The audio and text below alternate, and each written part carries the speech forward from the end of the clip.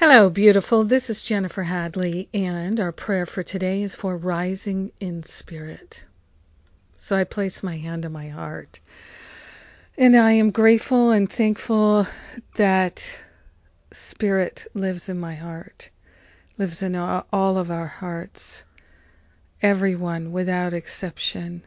So grateful to consciously attune to the higher Holy Spirit self and to give the heavy lifting of figuring out how to have a healing, how to have transformation, how to have a reformation of all sense of pain and suffering. So grateful to give all that to the Holy Spirit for healing. So grateful to lay it upon the holy altar fire of divine love and claim the healing to rise in God.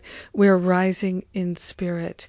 We are grateful and thankful that we don't have to figure out how to have a healing. Grateful and thankful that we don't have to figure out how or why to rise above the battleground. We are grateful and thankful to give all sense of pain and suffering to the Spirit for healing here and now. We are grateful.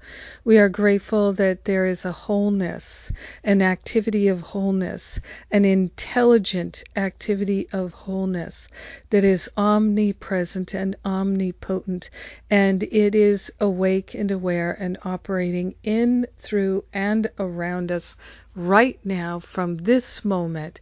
We are grateful. We are grateful that the activities of love are what we are about. We are grateful and thankful that there is a tremendous willingness and a great wholeness that is revealing itself in every aspect of our awareness. We are grateful. We are grateful for our willingness, and we share the willingness with everyone because we're one with them. We are truly helpful.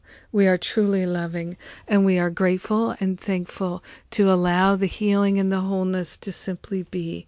In gratitude, we let it be. We know it's done, and so it is. Amen. Amen. Amen.